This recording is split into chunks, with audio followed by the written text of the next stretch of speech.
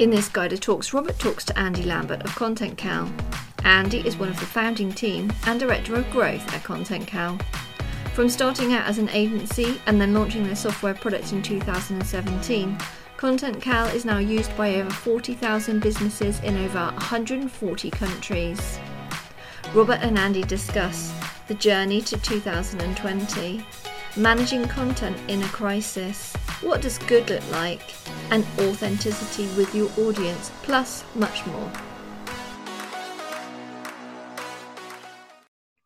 Hello and welcome to the Guided Talks, and today I'm absolutely delighted to have as my guest the legend in his own lifetime, which is Andy Lambert from Content Cal. And it's great to have him here because so many of us have heard of him, so many of us use the product, so many wonder about using the product, and he's one of these guys who you go to a conference, there he is. So hello, it's absolutely great to have you here. Yeah, absolute pleasure. Thanks for the lovely intro, Rob. So come on, just briefly, you in your words, describe what it is that you're doing and what you're doing at the business. So I'm Director of Growth and one of the founding members of Content Cal, which is a content marketing software product. Cool. And we're in 2020 now. I'm going to say post-COVID, but I don't think we are. But we're kind of end of July going into August. Just what's the short synopsis version of how you've got to 2020?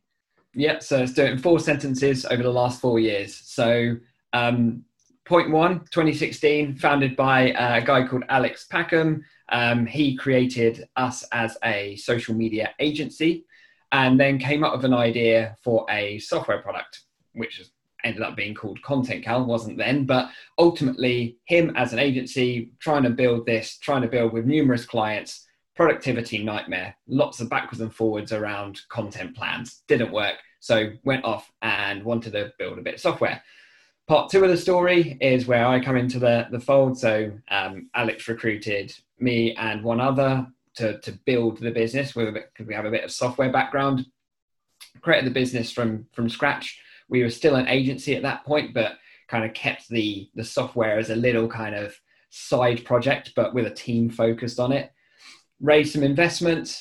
2018 was spent battling between, are we an agency? Are we a software company? Are we both? Which gets more focus. That was a huge challenge. And then skip forward into 2020, we've now raised Series A. We now have venture capitalists on board, raised close enough to 7 million and now used by 40,000 businesses in 140 countries. What's the what do you think the secret sauce about the product is that 40,000 people use it? The secret sauce. The best thing I think we ever did in the early days was for every single customer we brought on, whether that was regardless of how much they paid, even if they're using it for free, we asked them to write about us. If they had a great experience, write about it. If you got a blog, write about us. Here's our review sites, go leave us a review. That leaves a digital footprint that serves you so well into the future that, I was speaking to a massive business yesterday. I was like, how did you find us? They were like, well, I just Googled best content calendar. You came up first. Then I read a review that said you were great.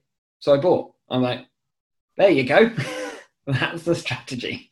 Okay, and what do you think it is that that those 40,000 or 35,000, I don't know, let's say 40,000, what do those 40,000 people love about what you do?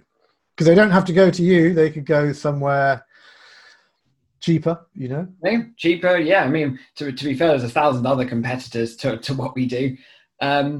So, and not everyone loves us as much as I make it sound. not everyone does, right?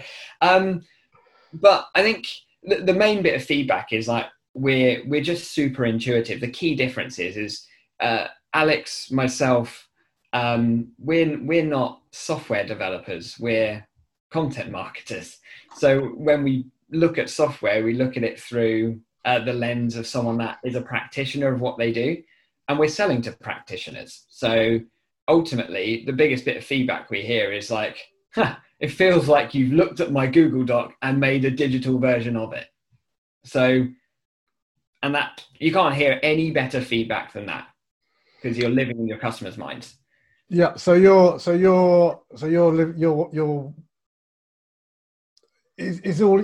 all your sales into agents? And what's the split? Agencies, freelancers, and social media managers in businesses. What's the sort of split of users?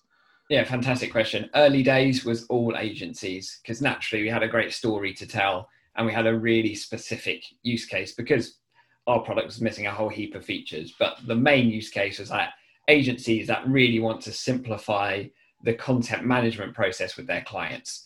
So creating content, going through the numerous review and approval processes within the agency, and the painful process of reviews with clients. So that was a really clear use case. That was our first focus. And it's still about 40% of our customer base is really just agencies, because we've grown a reputation there. But the nice thing about agencies is that they have clients, and their clients also like to buy new software. So it ended up referring into brands, where marketing managers or social media managers started to gain a keen interest in our product. And as our features developed over time, we've seen more and more people from B2B and B2C oriented organizations buying us too. So I'll ask you again, what's the split? 40 agencies, 60 brand. Right. Okay, that's interesting. Cool. And when I say agency, that's a split between people like Dentsu Aegis, for example, and people that are one person in their house with one client. So I class that as all agency, but it's a huge spread between your digital big boys versus freelancers. Yeah, and Dentsu is using their version a little bit more than the one person business on their dining room table.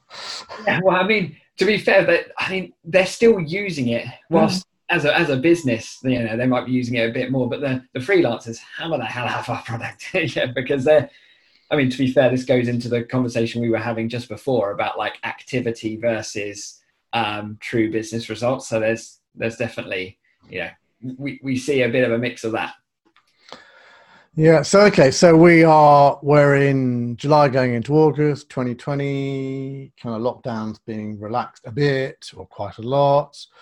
The question has to have been, and still is, how on earth should you manage content in a crisis? So, we've done a lot of work around this, and we've had some professionals in from NHS and that kind of thing, some digital communications professionals to help either advise us and advise our customers on this stuff. And I found it absolutely fascinating. But as a bit of guidance, the number one thing, we've got a framework around it. We call it the VOICE framework, VOICE. Number one, the key point is visibility. And that is the thing where most businesses struggle, is that they have no idea what's going on and where. So you'll find business leaders getting surprised by either a blog post that went out on this site, or the fact they were doing a podcast on this, and they have no flipping clue about what's going on at any given point. So visibility is a key one. And once you've got visibility, you go into the O, which is organization. Happening, you can start putting together the things that are going on, where you might like, let's actually maybe double down or do less on the podcast, or let's forget Twitter. Let's kill our messaging entirely. Let's change it. We can, once we know what's happening, it becomes easier to organize. So then we go into the I bit, which is more about ideation, because this is about getting more and more people involved in what good content looks like.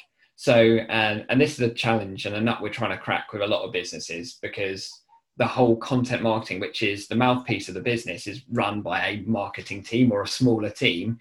Yet all of the inspiration and the ideas should be coming from a broader source. So ideation is critical to that. C relates to collaboration, fairly easy point, getting people involved. The best ideas are created together. And then E relates to execution, because, I would have put delivery there, but it doesn't make a nice acronym, does it? So, that's funny. And do you, I think all of us have posted these kind of viral videos about how not to advertise, because every advert is quiet classical piano music, people looking out over a sunset, and then the strap line, whether it's McDonald's or anyone, is we're in this. Sorry, I got to get low voice. We're in this together, and go on. it's empty and meaningless. So how do, I hate the word authentic. I hate the word with a vengeance because it's used all the time. But how do we demonstrate our values through the content? Is it just actions speak louder than words, or is there something that the good players are doing better than the bad players? The best examples of this, and it's a really hard thing to answer in a sentence, but the best examples of this is where you give your customers a platform, where your customers are using your services, or you're delivering either services, whether, I talk from a software lens, but that might well be delivering services for a particular client, ultimately opening up what your customers are doing with your product or service to generate good.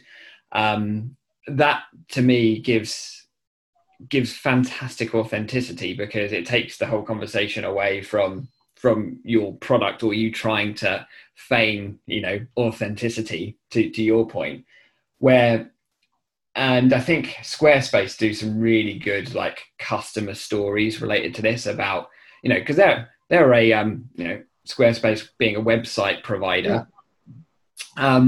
But the power that people generate through the website. So they talked about, they did a really short case study on a small business that was doing some really valuable work in their local community. To me, that represents, it's not really about authenticity necessarily. It's about, we offer a product, and that product can be used for some really good reasons and inspire people in the process. So that's the kind of marketing, the paid media that I think represents brands really well, if that makes sense.